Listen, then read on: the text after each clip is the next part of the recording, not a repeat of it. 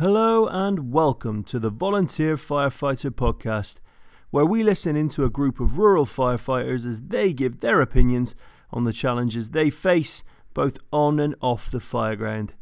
We release a new episode every week, so please hit that subscribe button, leave us a rating, and share this with your fire family and friends.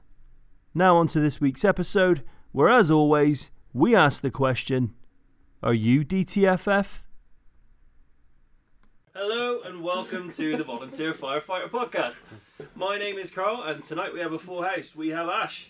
Hey there. We have Rob. Good evening. We have Kev. Hello. We have Scott. Good evening. And we have Mr. Spence. Hi, Carl. And first of all, the first thing on the list tonight is we're actually... You're right there, Scott. Perfectly fine. We're going to be announcing the winners of our competition. And we're going to start with, so I think Kev, Rob and Spence are all kind of... It's a Facebook competition, right? Yeah, the Facebook We weren't competition. competing for anything else. It wasn't really a competition. Yeah. You had to do literally not much. Well, it wasn't. You didn't have to compete. No, it was more of a like this A draw? win. Yeah, Giveaway, sure. if you will. Yeah, there you go. I like that. Push So- the touch sensor on your phone screen. We'll go with Kev. I Kev, can do it the best. who did you pick out of the lists? Gary Winslow. Gary. Hey, Gary Winslow! Gary. All right, Gary. Okay, we got Rob. Rob, what we got? My finger has chosen Heidi Ames. Heidi Ames. Hey, Congratulations. Heidi! Yeah. And then Mr. Spencer, we got And our third winner is Bobby Mullins. Bobby. Hey, Bobby Mullins. Bobby! Mustache. Oh, job, Bobby. Bobby looks pretty nice. So we're going to be sending you, we'll message you all individually and we'll get you to send us your address or PO box. We're not creepy, we promise. And we're going to send you some goodies.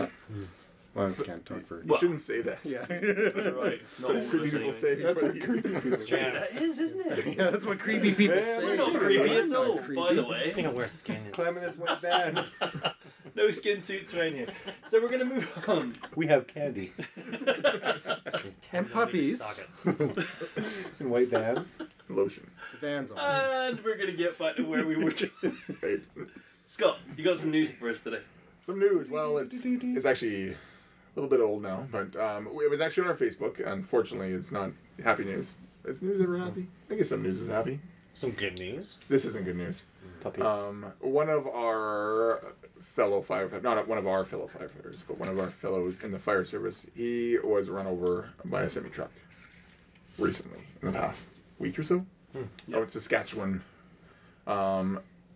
which is kind of, Saskatchewan is known for its flat, straight highways, but and you can see things from literally 100 miles off. However, from reading the article, it was a very heavy fog and ice, and they had stopped at an accident, and it was actually an accident, I believe, between two semi-trucks. And while they were doing their traffic control and their duties that we commonly do on fire scene or on accident scenes, he was hit by another semi-truck and unfortunately died. So this happens far too often. And we had talked about it briefly on some of our episodes, on our MVA episode, I know. Winter's coming, I think we mentioned. Yeah, winter's coming. I know, Rob, there's one that we saw today, which is another video we'll probably post actually on our Facebook. Mm-hmm. It's a trooper from Florida. Yeah, Florida State Trooper. There was an accident there that he had responded to, and another vehicle had been hit passing by and caused it to veer towards his area where he had another bystander, and he managed to get that bystander pushed out of the way but was struck. And there's actually video online there too of that from one of the dash cams of the cruisers. Yeah. That shows it. So it sounds like he's recovering. yeah, from the news that I read right now, he's recovering in hospital right now. And like I said, there's like hundreds and hundreds of these videos of people getting hit by, first responders getting hit by vehicles on accident scenes. And I believe Spencer might even have a story that he may have mentioned before, but it's always good to reiterate. Yeah, I suspect we've talked about this before. But, just the same old thing, doing traffic control for a car crash in a cornery part of our highway. the guys were working sort of down the road from where I was, and I got a good sight line of this car coming towards us that didn't seem to be slowing down. So I checked my escape routes and made sure that I wasn't going to get run over. And this person kept coming and didn't seem to be slowing down, and I was waving my arms and just no even intention of slowing down. They didn't even see me at all. So I smacked my stop slow paddle on their windshield as they drove past, and that caught their attention, and they slowed down, and I calmly went up and suggested that they pay attention to the road, and there's a bunch of people working on the road coming up, so yeah, we've talked about that story before, I'm pretty sure. But they were pretty. The person was pretty apologetic. Yeah, scared? Quite scared. Yeah. There's no damage to the car. I'll make sure to mention that. No, that's too bad. Yeah. Buy some windshield repair, maybe? I think since that we've talked a lot about positioning our trucks for Right. Yeah. safety as well. Yeah. It's insane how much this consistently happens. You know, it's not like you can miss us. We're in fluorescent outfits. We're wearing our high-vis vests. We've got our stop sign paddles. And we're in the biggest truck. Yeah, you know, and With it's giant lights. regardless of whether it's dark or not. You obviously know something's happened. You can see the flashing lights, and yet there's still something that goes on in people's brains where they feel like it's still okay to drive through there like a dickhead, and it's ridiculous. It is ridiculous. I hate it. I think I mean something else. Yeah, there's harsher words for sure. For what it's worth, in my scenario, the fire truck was just around the corner, out of sight. So from where I was, you couldn't see the fire truck. So this person couldn't see the fire truck. Were you reflective vest? It was daytime. I was wearing my turnout gear. I may or may not have been wearing a high-vis vest, but I was wearing turnout Well, gear. it seems to be too. Daytime or nighttime, a lot of people get distracted by the flashy lights and Sometimes, yeah. take their eyes off the road. Yeah, and I really don't know if there's ever going to be a solution for it. Like, do we? Signs don't seem to work. You know, a guy who is bigger than a stop sign. Yeah. You know, and we've got a stop sign in our hand. So, I mean, how do you even? I mean, I know we shut down the highway a lot now. Yeah. But I mean, shutting down the highway also takes a little bit of, like, the first few vehicles. Yeah. Once we get the first few vehicles stacked up, then everything seems to settle down because people start seeing that lineup and they start slowing down. But Well, even that, I'm waiting to find accidents in line and stuff. Oh, yeah. rear-ending somebody, Yeah. It's going to happen at some Yeah. point. Well, I mean, I know I've been there. I know I'm sure most people have. Have you driven from town to town that you drive every day? You're a little exhausted. You always been a long day. Maybe you didn't sleep well last night. And you arrive to where you're going, and you try to remember How you got there? the drive that you just had. 30 miles. You're stone sober, like completely sober, and you're like, oh man, I do not recall any bit of that drive, and it happens more. But I feel if I saw something out of the ordinary, it usually snaps me out of my haze. It's usually the reason why I don't remember is because I'm kind of in a, like, oh, I've seen all this before. But if I see a deer or something Something walking out the of- road, it's like, yeah.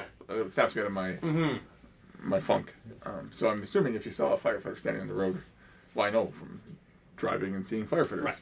Maybe it's because I'd be like, oh, cool, firefighter. What are they doing? what's going on? Hey, neat, what's he doing there? Spence? And even just to carry on with that, driving the apparatus. How often do you have a stack of cars in front of you that just is Yeah. so oblivious to the lights and siren? And this is a little bit of a rant here, but get out of the way, people. Look at your mirrors. A guy was telling me today, it's from one of our northern neighbors. He was telling me they drove to a fire call and someone forgot to turn they had the siren on, but forgot to turn the lights on. Or when he was turning the siren on, some other lights got flicked off. So they're driving with sirens and shouting at people, why are these people moving? Because everyone had their windows rolled up and they're like, then they get there and someone else is like, hey, you don't have your lights on. That's around. Well, and I can see it happening. Maybe not in our trucks, because I know our trucks, we have the our engines, we have the lights far separate from the sirens. But on a lot of the sirens and panels, they have them right down next to one another. So I can see that. Yes, I mean we all know and we understand that because we all, I think a lot of people who obviously listen are firefighters or at least, you know, they have them in the family, so we're all a little bit more what's the word, I guess, a little bit more conscious about the fact that these things are going on, and it could be one of your, you know, our family that's out there doing these things. So I don't really know how you even raise more awareness for this. I feel like it should be something that it gets to that point where there is some sort of something to raise awareness for this kind of stuff, just to really try and help people focus in and remember, like, we're out there trying to help people. Please stop running us over. Well, the other thing is people driving through our fire scenes run over our hoses. Yeah. Like, people do that quite often. Yeah, I've seen so many videos on that. And then It's burst ridiculous. the hoses. Yep. Sometimes they drive back and forth like that one guy. Doing burnouts on houses while we're trying to put out his house back.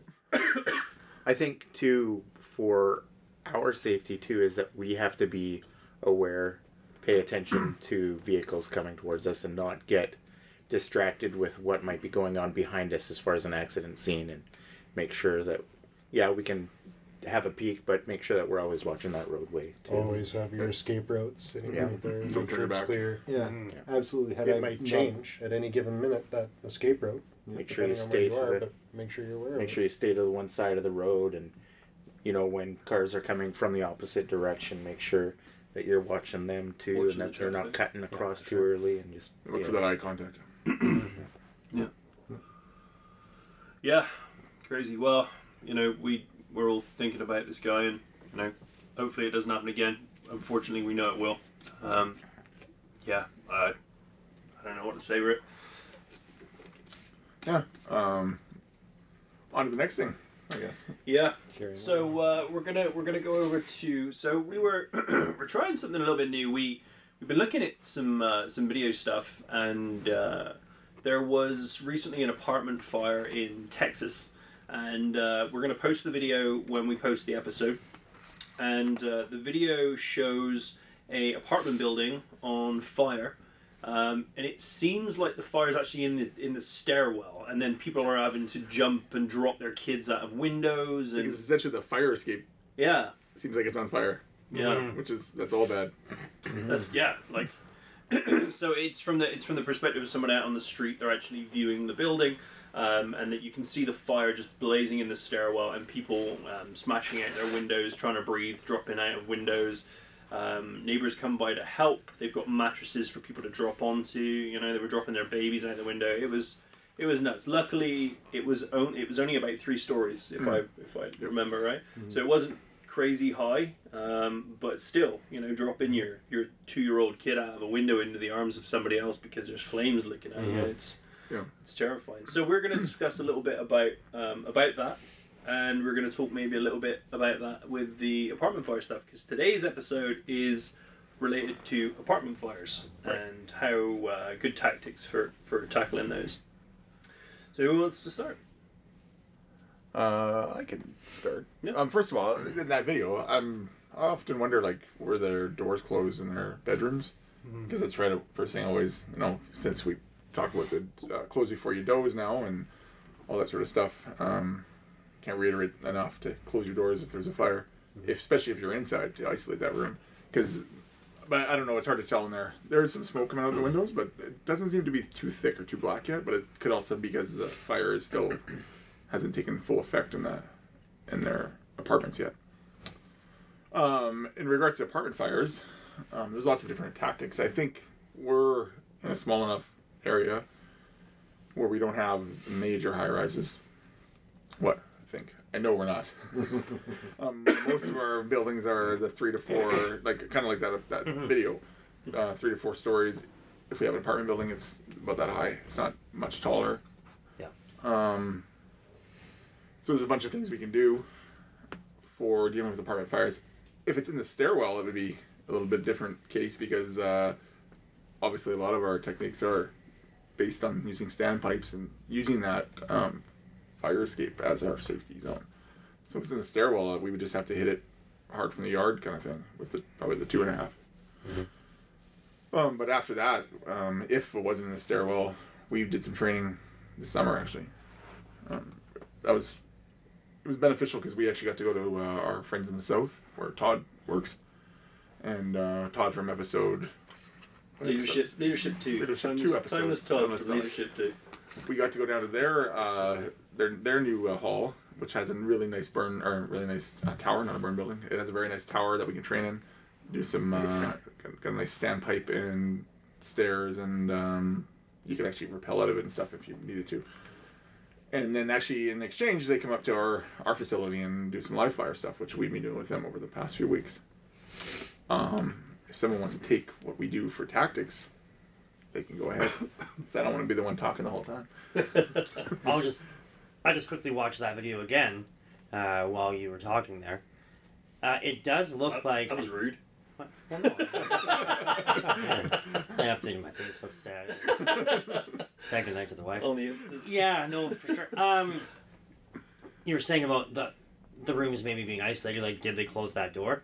So it looks like from where the main fire was, there's 2 rooms adjacent to it, and the initial bailout looked like it was out of the room directly next to it. Right. And yeah, there's definitely some black smoke coming out of there.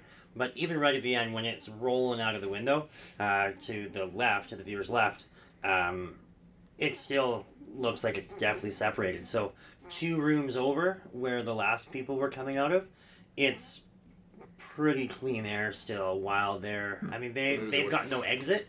It appears, obviously, they're coming out of the window because they've put themselves in there. But there's it's involved directly outside of whatever room they're in. So once we post it, definitely go back and have a look. It's definitely crazy what just shutting that door buys you for time. Yeah, there was because there was 2 videos. There was like a smaller, shorter video of it, and then there was the full news segment that they had on the news thing there. And so I viewed them both, and that news one afterwards, the reporter guy's standing there with the image behind him on the blue screen of the building being destroyed. So it shows one photo of how everything above was just burnt out, that entire top floor, and then underneath that it shows the picture of they had to demolish it. It was, Right.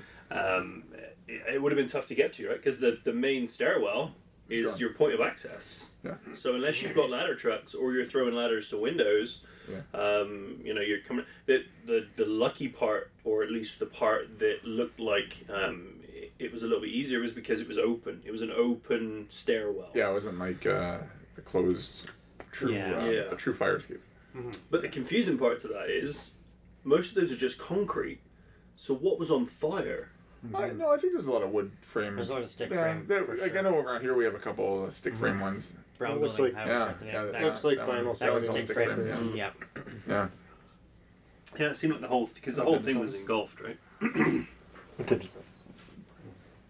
But yeah, so it was interesting. So let's maybe Spence, maybe we'll wood. the wood. I don't know if it's a true fire escape though. Yeah. Because if it's open, I don't think it's a true fire. I think it's just an access. I think it's just their stairwell. There's a lot of buildings like that. There is. Yeah. Yeah. With wood fire escapes. Well, with it's like wood panelled or siding, but normally the stairs are normally concrete. Normally, especially for those accesses, they're normally concrete, or they're metal for the majority. But normally it's concrete. Normally, So it's hard to say if that was a fire escape or just yeah, a stairwell. just a yeah, or stairwell just a then. stairwell. Yeah. The fire escape could have been cut off some other way either. Absolutely, yeah, because we only get to see one side of the building, and there was no other exits or in that at all. So maybe we'll talk a little bit, Spence, about maybe just rolling up on that, and maybe what kind of thing you'd call, if you were officer on scene. I guess you just describe what you see. Fire coming out of the center of the building. I don't know if you'd be able to tell rolling up on the scene that these people didn't have any other means of egress. We'd certainly be calling for ladders right away quick. Yeah. We've got 35s on both of our engines. They'd be going up to either side of that fire right away, post a truck at either side, and just sort of treat it as a pair of incidents with a fire in the middle. Right? The people, of course, would be number one priority, and then extinguishing the fire would be second, and that one would be Big Walter for sure. Absolutely. Yeah. I ain't going away anytime soon, is it? It's actually funny. I don't know if I know some of you guys are aware that we got a new nozzle, and it's funny because it's a 2.5 nozzle, but it's actually pretty small. So, was it you, Ash, that crafted the Noisy Cricket? I am a big. Oh.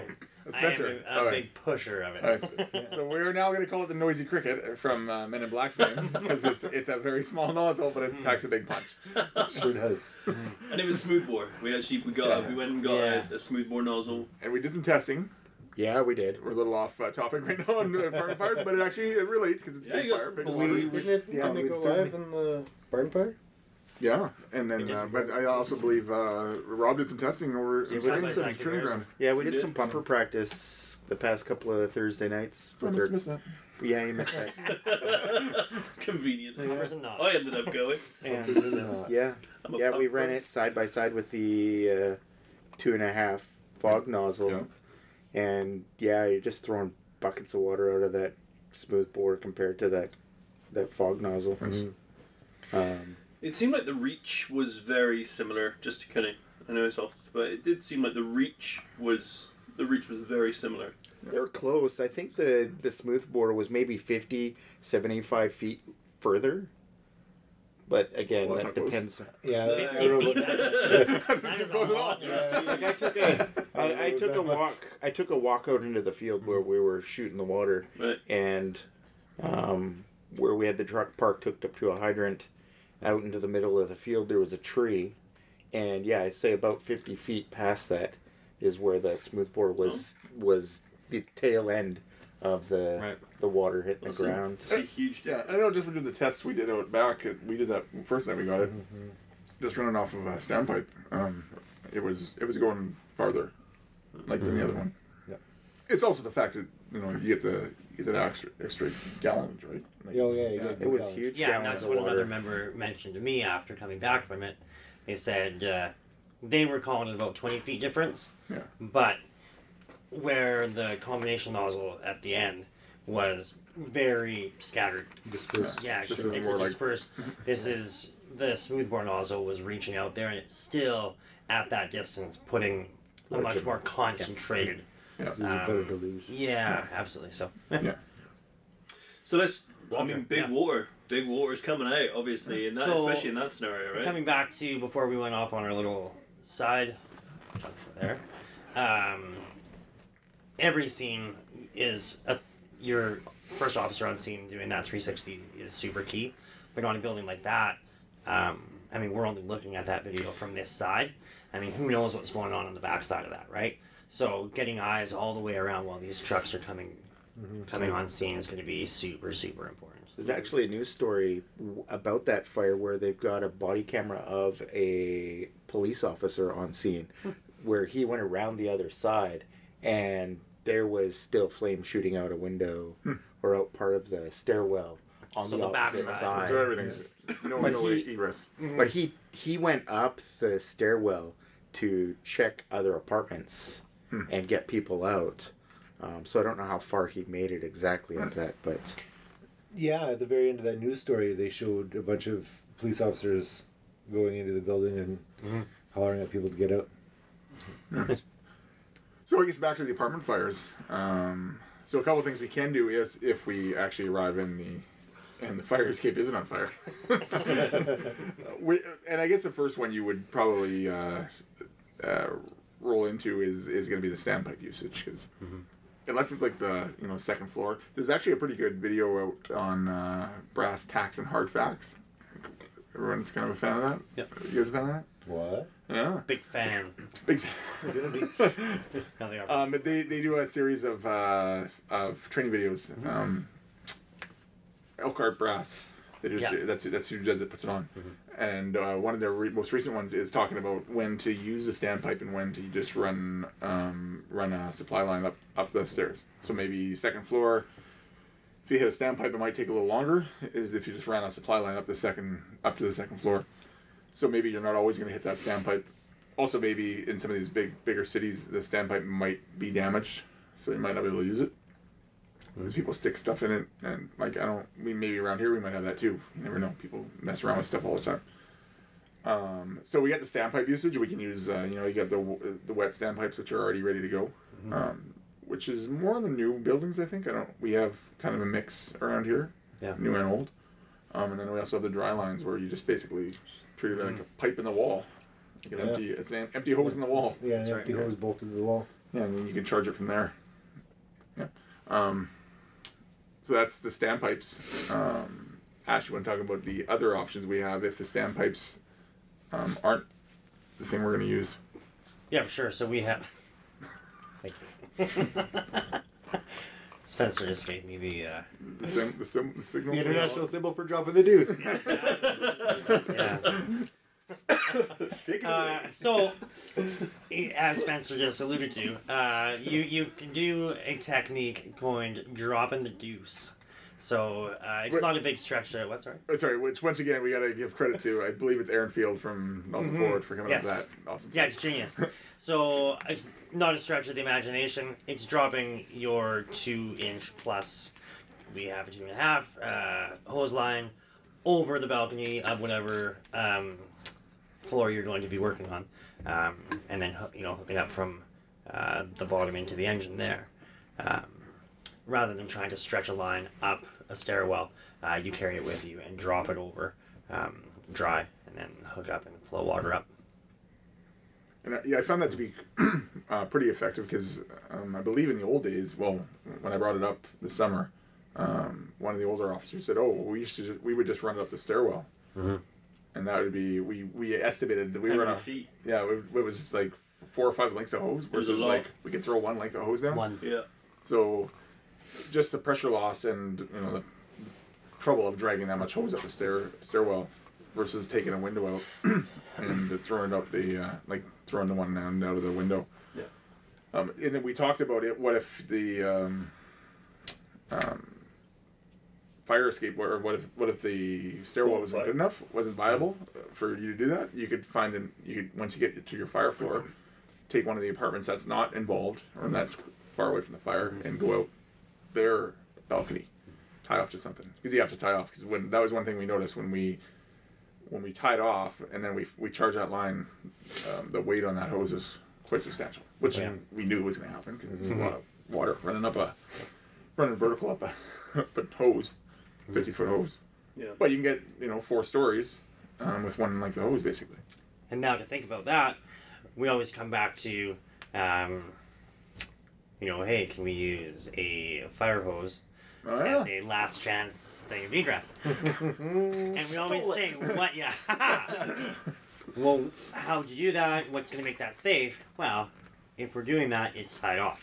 So now you have this isn't key by any means, but you have a semi-secure. It's better than jumping out, right? You have a semi-secure hose line that you can. I'd be willing to try that one day. Yeah. Absolutely. You stole my. I was totally going to talk about that. I just saw a video recently that was showing, I think, rappelling out 1.5 inches. Yeah. I saw that Chicago Fire first episode. First and only episode I ever watched was Chicago Fire. Yeah. They did that. But yeah, I was going to bring that up too. Rappelling out with a fire hose. Nice. Maybe that'll be one of our videos. Yeah, absolutely. Why not? Right? Why not? Right. Let's try it. We'll do it on Baylight. We'll do it on Baylight night.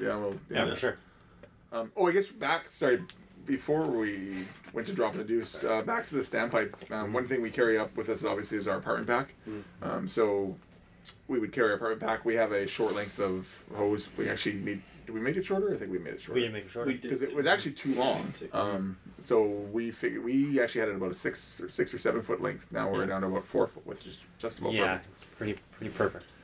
And then we hook into the standpipe, put a gated Y on that, and then run a Cleveland roll.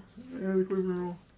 Haven't talked about it in a while. Have we spoke about that? We ran the Cleveland roll, which is originally what it was intended for. For us, it was that, and we've just ended up using it for everything else under the sun, and have never had an apartment fire where we needed it yet. Yeah.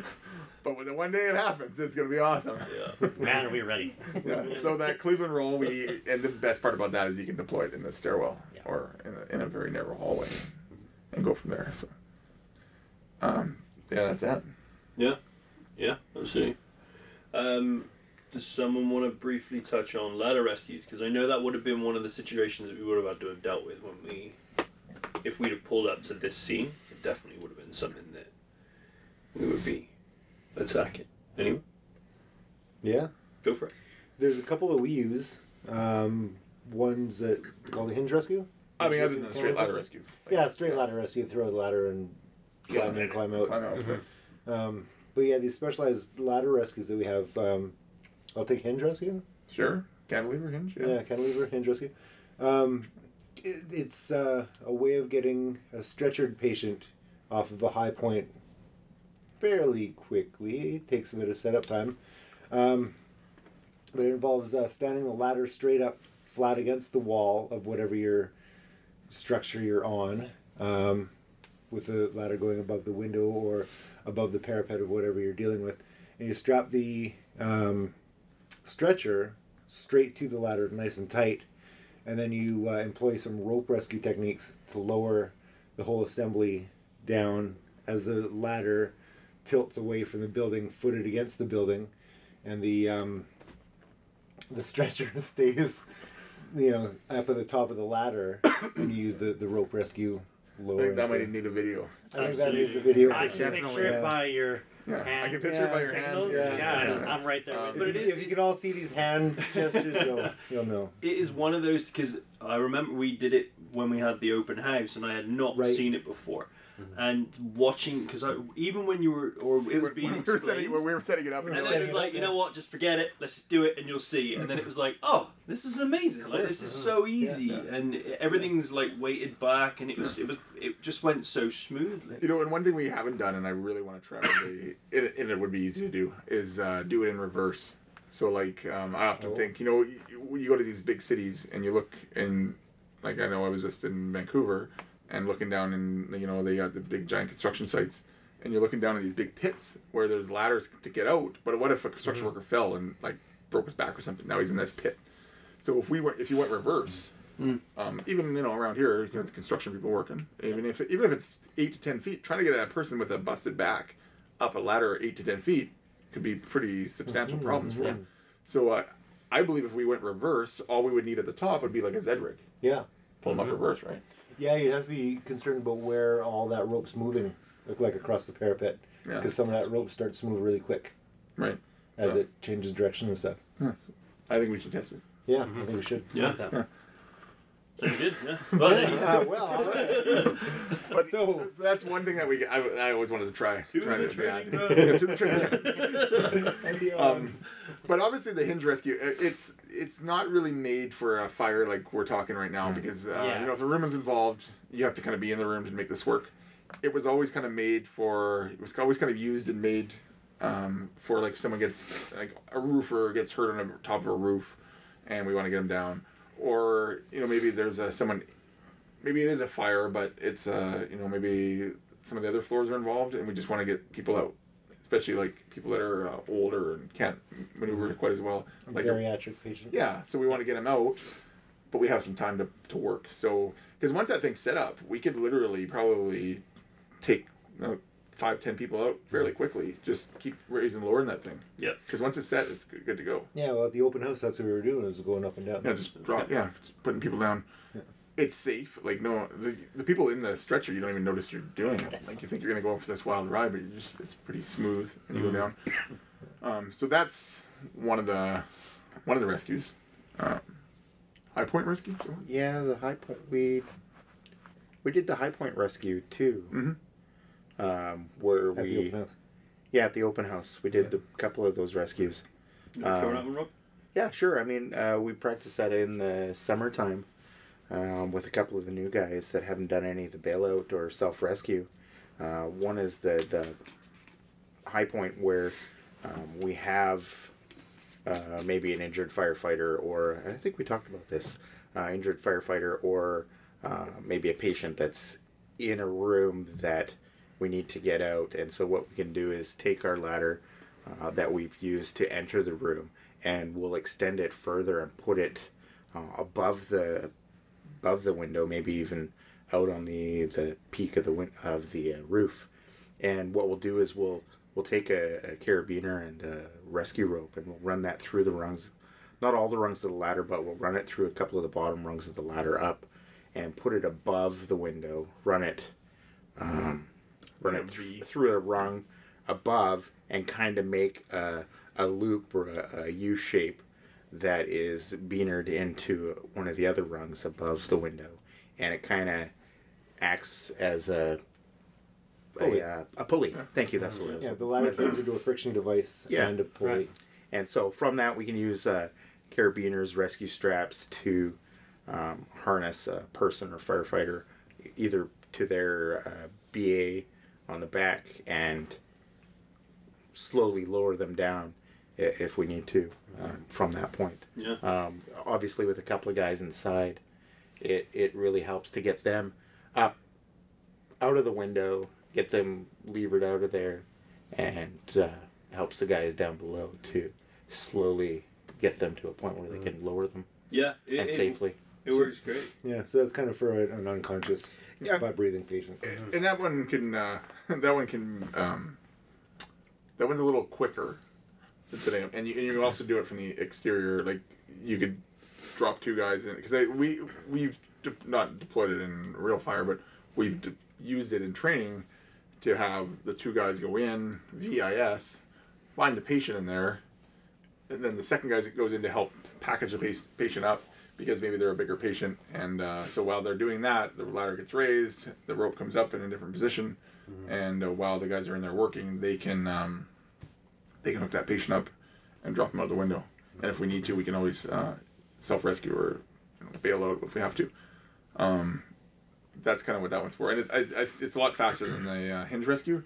It's not as comfortable, or it wouldn't be for someone if they have like an injury, like a busted back or something, because you're essentially just hanging it's up. a life over limb, or it's definitely more geared for speed. Yeah. It's really good for RIT.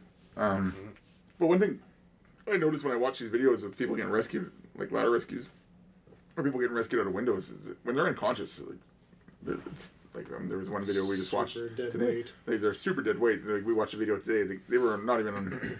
They were in the same like a ground floor building, and they were having trouble getting the person out of a window. Oh, a lot of trouble, yeah. Yeah. So it's like Well, deadlifting like 150 pounds, and you're trying to do that with 200 pounds, and obviously we know way more than that too, right? Like, and we do it with a fire dummy, but fire dummies they're not true dead weight. They're kind of like that stiff weight. So it's We like, did that high point rescue. We did do that on one of our training nights where we had one of our guys just lay there.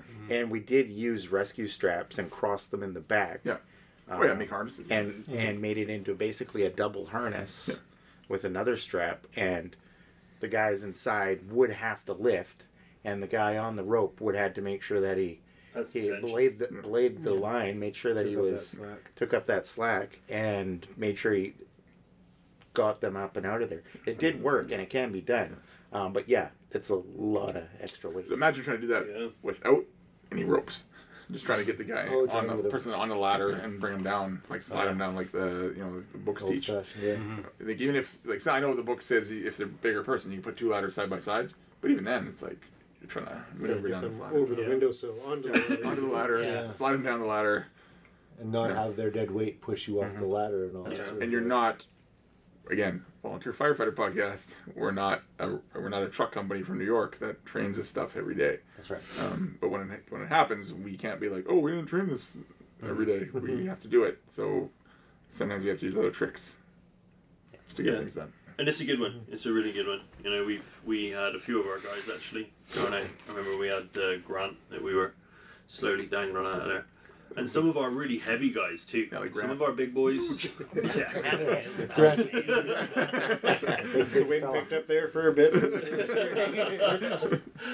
Yeah, good job we had him tied up and I was able to catch him.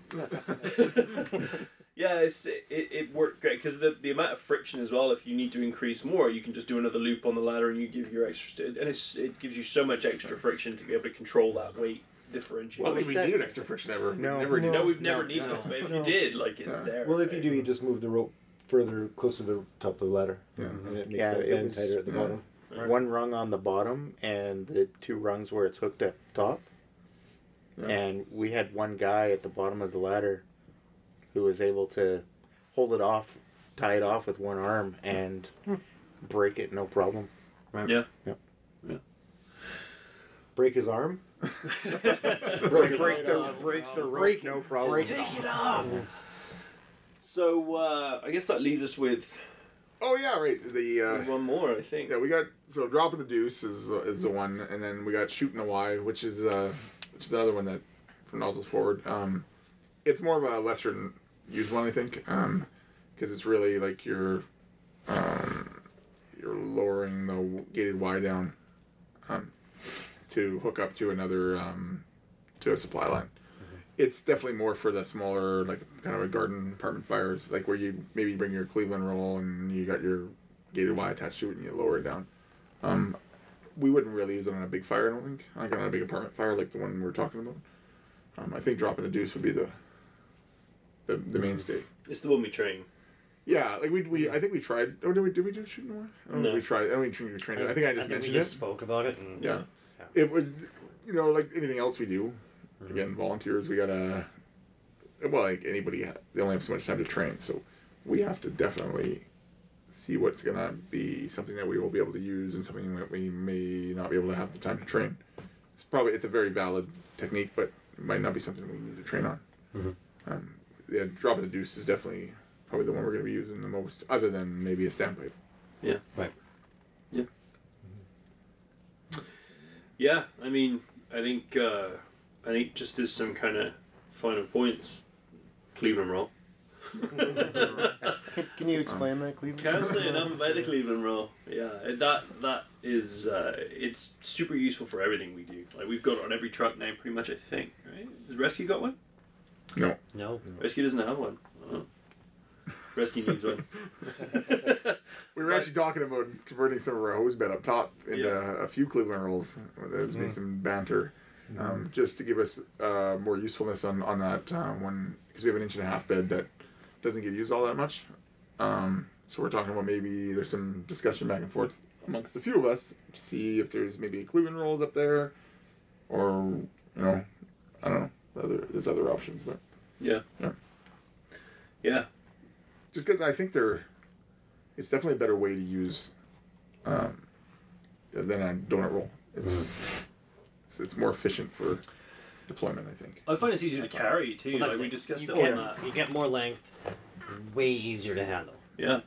And the deployment, like again, we used it on the wildfires when we were back in the wildfire season. When we had that big grass fire at the back there, it was perfect. Like just lugging that down the hill, way easier than trying to carry a couple of donut rolls.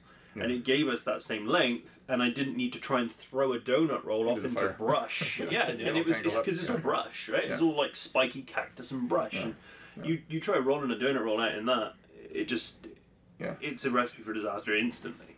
So having that be able just to just drop it, connect it, and go was by far superior.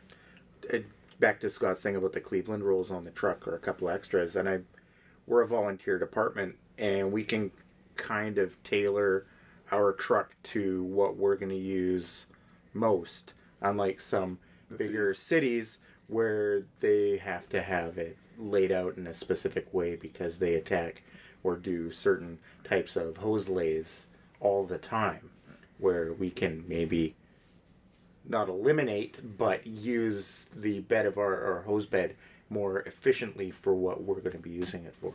Yeah, I think if everybody looked at it that way, because a lot of people, it comes back to that everything stays the same. We've always done it that way. It's always been the same way. But if you actually took a critical eye to the way that you load your trucks, even just with some of the equipment, when was the last time you used it? When was the last time it was properly looked at?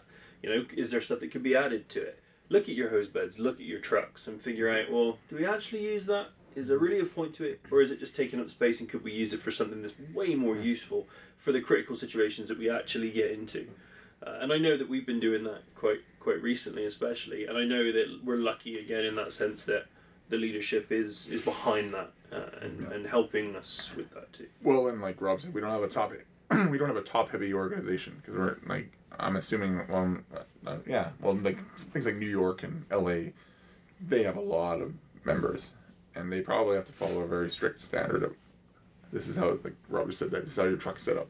Whereas we can be like, well, we're one haul, we only have 2 engines, we can look at it and be like, we can play with it, see if it works, we can always go back. Yeah. Yeah. So The LAs and New Yorks also have multiple platoons running the same Yeah. equipment. Whereas we're more of a single unit that rotates guys Yeah, through. as long as everybody's trained on it, we're Yeah, as long as we all sort of let everybody know what's going on. Yeah. We have more flexibility. But it's the random ragtag bunch, right? Because again, you never know who's going to be sat next to you on the bus, right? So everybody needs that. and keeping it simple, not doing a bunch of crazy lays, like having a Minuteman and a Cleveland, which is basically what we have right now. Yeah. Pretty much. For the most part. That way we're not, oh, we have to remember this truck does this truck does that. It's like, no, these are the hose lays we have. And maybe that's a question for our listeners, is to have them comment on what Lays they may be using, what they might be doing different from Maybe that's larger another departments. Maybe they have something Yeah, somebody maybe we should hasn't thought almost of, do a and Truck episode, maybe. episode. I wonder if we should. we'd do a love to truck hear episode. about that. Yeah, you're Yeah. right. That's a We'll, great we'll, idea. we'll have that as a post run. Yeah. Gentlemen, any more for any more? I'm Okay. good. Ash? Yo. Rob? Kev? Later. Scott? Good night. And Mr. Spence? Hi, Carl. Thanks, everyone. Good night.